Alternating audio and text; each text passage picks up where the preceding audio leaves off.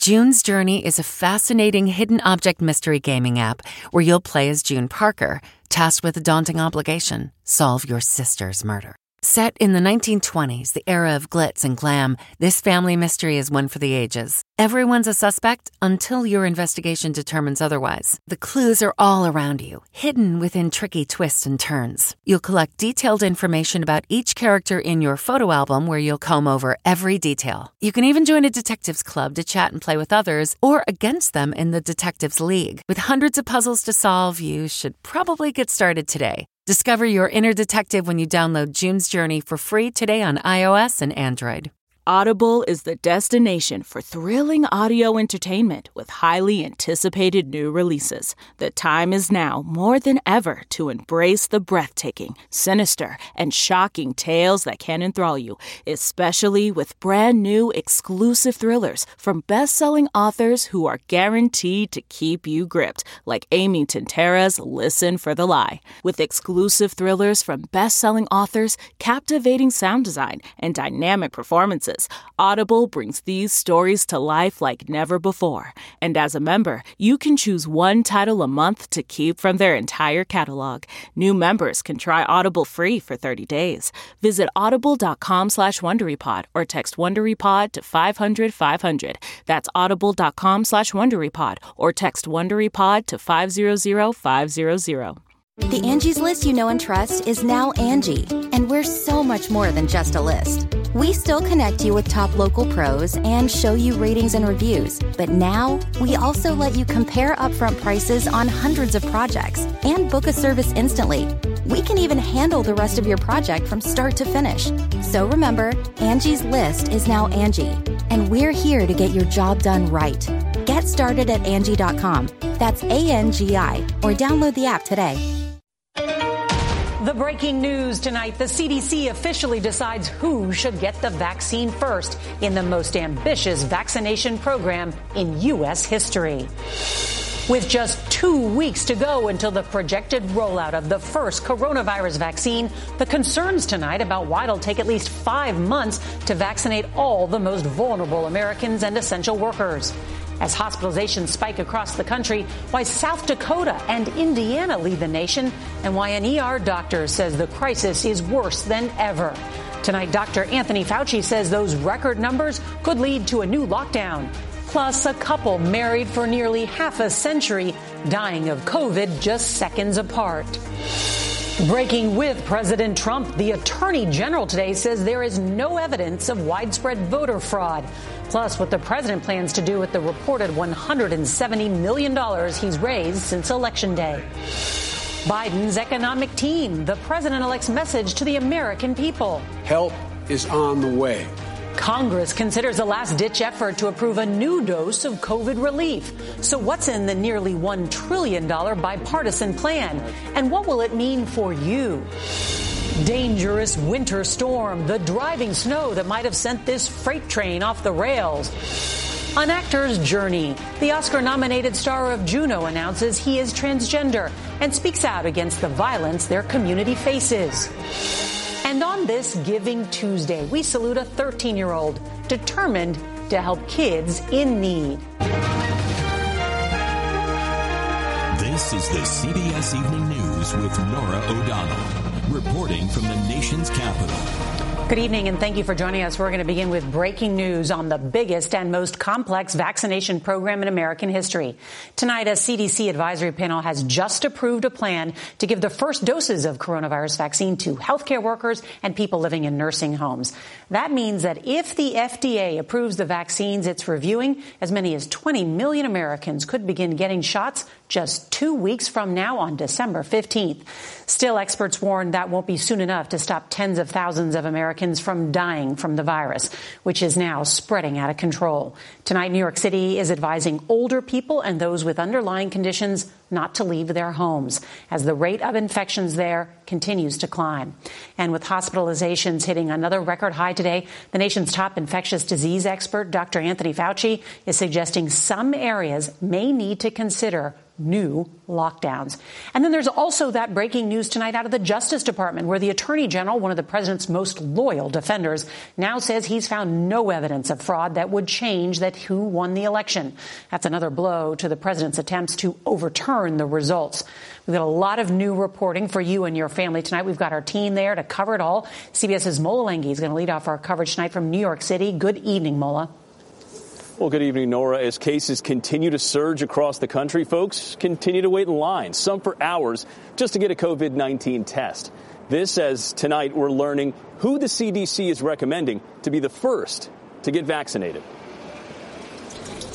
Today, an official roadmap to ending this pandemic as members of a federal advisory committee officially voted on who should be first in line. First up, our healthcare heroes and nursing home patients ravaged by the virus. 24 million Americans who could start getting the first doses in about 2 weeks.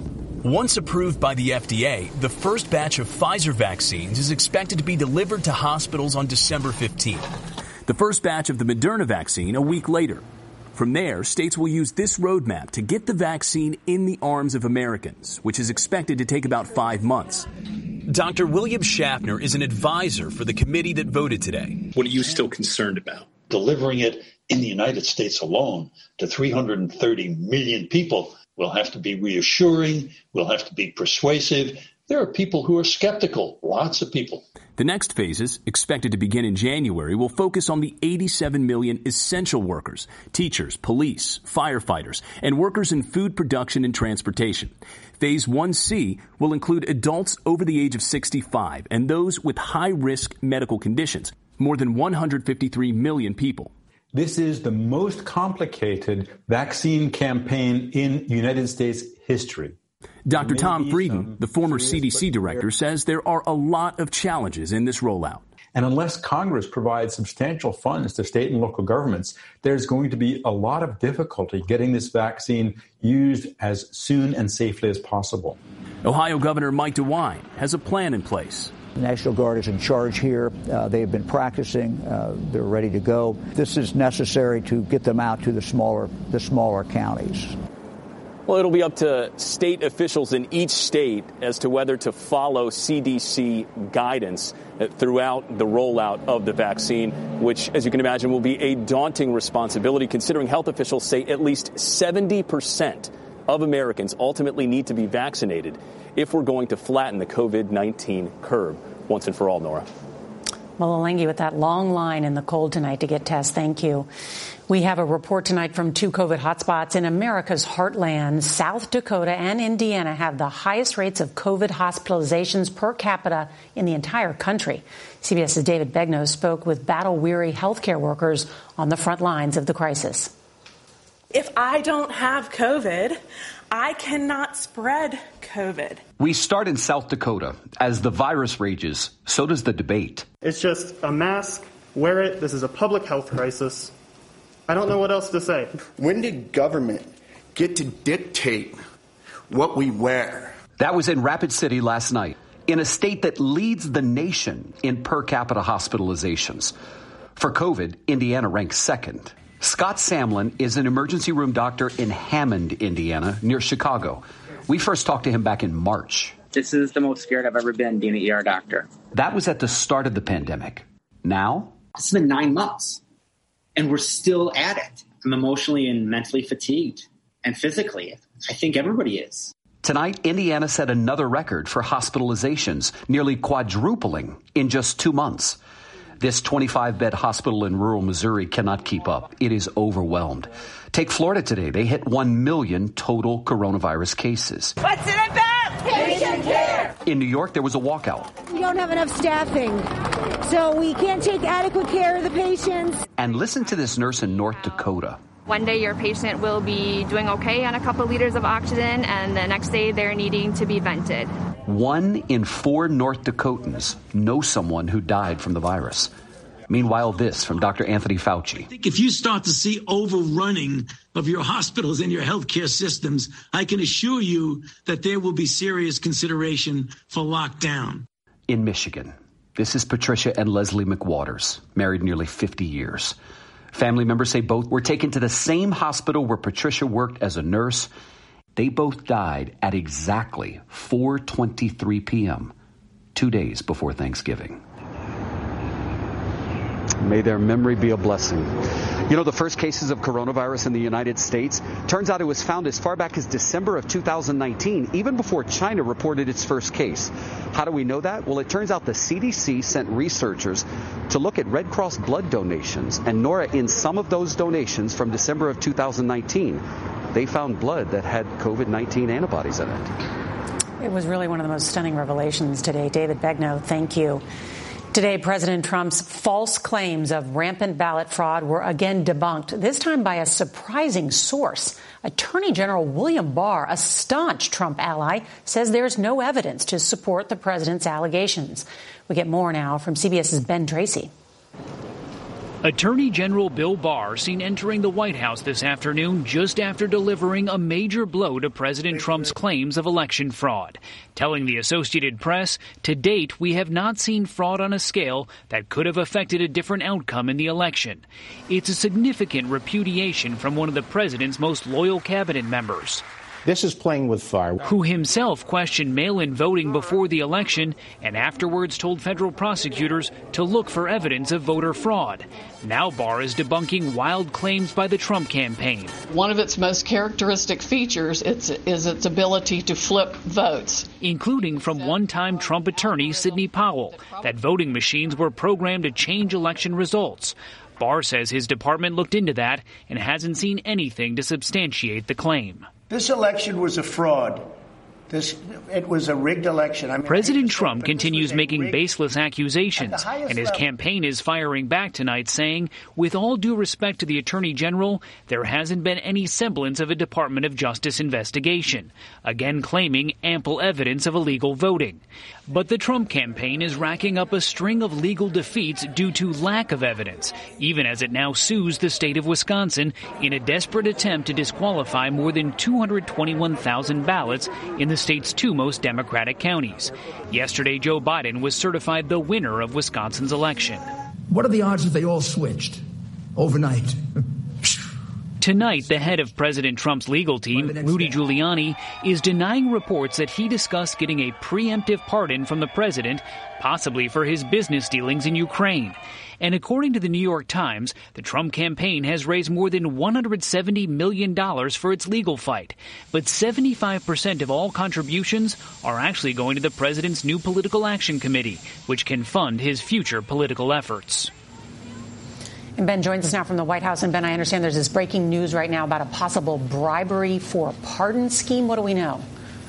Yeah, Norah, in this 20-page, heavily redacted court filing, the Department of Justice reveals that for months it's been investigating a conspiracy in which, quote, someone would offer a substantial political contribution in exchange for a presidential pardon. Now, this does not say who is being investigated or who wanted the pardon, but it does say that 50 electronic devices have been seized. We have asked the White House about this tonight, and they say they have no comment. Norah. More to come on that, Ben Tracy. Thank you. Well, today, President-elect Joe Biden introduced his new economic team, pledging to move quickly as the recovery slows, the pandemic wears on, and millions of households and businesses struggle to stay afloat. Here's CBS's Ed O'Keefe.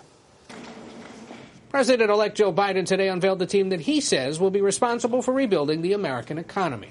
Our message to everybody struggling right now is this: help is on the way. The incoming economic team stands out for its diversity, with 2 African Americans and 4 women total, including the first to be tapped as Treasury Secretary, Janet Yellen.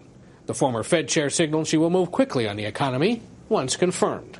It's an American tragedy, and it's essential that we move with urgency. Mr. Biden's choice for White House Budget Director, Norah, recalled how her immigrant mother from India relied for a time on federally subsidized housing and food stamps. I'm here today because of social programs, because of budgetary choices, because of a government that saw my mother's dignity and gave her a chance. But Tandon, head of the liberal think tank Center for American Progress, is facing stiff Republican opposition for years of sharp criticism of the GOP.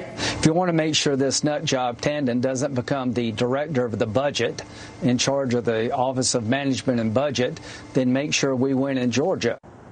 Georgia is a reference, of course, to those two Senate runoff elections scheduled for January 5th in Georgia, around the time the new Congress is set to begin. Today, Mr. Biden called on the Senate to schedule confirmation hearings for his picks early next year, regardless of which party controls the Senate. Norah? Ed O'Keefe, thank you. Unless Congress acts soon, millions of Americans will face eviction, a loss of unemployment benefits, or both. But there are signs of compromise after months of gridlock. Here's CBS's Nancy Cordes. In Miami today, this was the line for a chance to nab a $250 grocery gift card handed out by the city. My coworker picked me up at 3:15. We got here about maybe 3:50 in the morning. Yes. A vaccine may be in sight, but the job market is still ailing. Today, Federal Reserve Chair Jerome Powell urged Congress to pass another big relief bill now. The risk of overdoing it is less than the risk of underdoing it. Norah agrees. She's lost 2 jobs, forcing her and her son to move in with her mother in Macon, Georgia. I mean, it's a little scary. I have a lot to be grateful for, that I have, a roof over my head anyway. A brief glimmer of hope came today when a bipartisan group of lawmakers announced a $900 billion compromise plan with more funding for small businesses, state and local governments, and unemployment benefits. In a crisis, the people expect Congress to act. When could we actually see a bill that is ready for a vote? We would have one ready very soon. But their plan was greeted with silence from House Speaker Nancy Pelosi, who wants a bill twice that size. The Senate's Republican leader, Mitch McConnell, blew it off, too.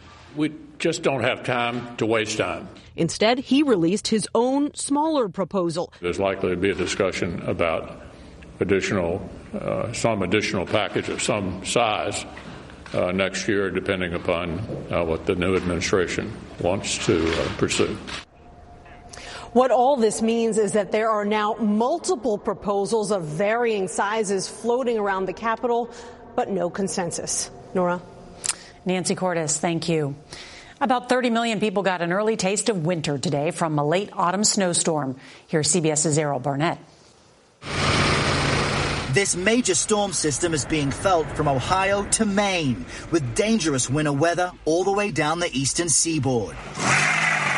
Drivers across Ohio spinning their wheels as up to a foot of heavy snow and wind gusts up to 35 miles per hour cause whiteout conditions. The state declaring a snow emergency in several counties. The one word that sums up today? Devastating. Devastating. Shaker Heights Public Works Assistant Director John Becker says his snowplow operators are working 12-hour shifts, but we saw firsthand it isn't enough. I guess we should get out the way so you can help this guy out. We appreciate that. An investigation underway in Amherst tonight after this freight train derailed amid the snowstorm. No one was injured. High winds in Maine sent trees crashing into homes, and a tornado touching down in northern Florida, causing minor damage. And back here in Ohio, there's more to come. Arctic air is actually following this entire system. So Wednesday and Thursday's temperatures in the morning here outside of Cleveland will feel like 20 degrees. In much of the Midwest, it will feel as if it's in the teens, with some locations, Norah, feeling as if it is in the single digits. Wow, winter is here. Errol Barnett, thank you so much. The star of the movie Juno came out today as transgender.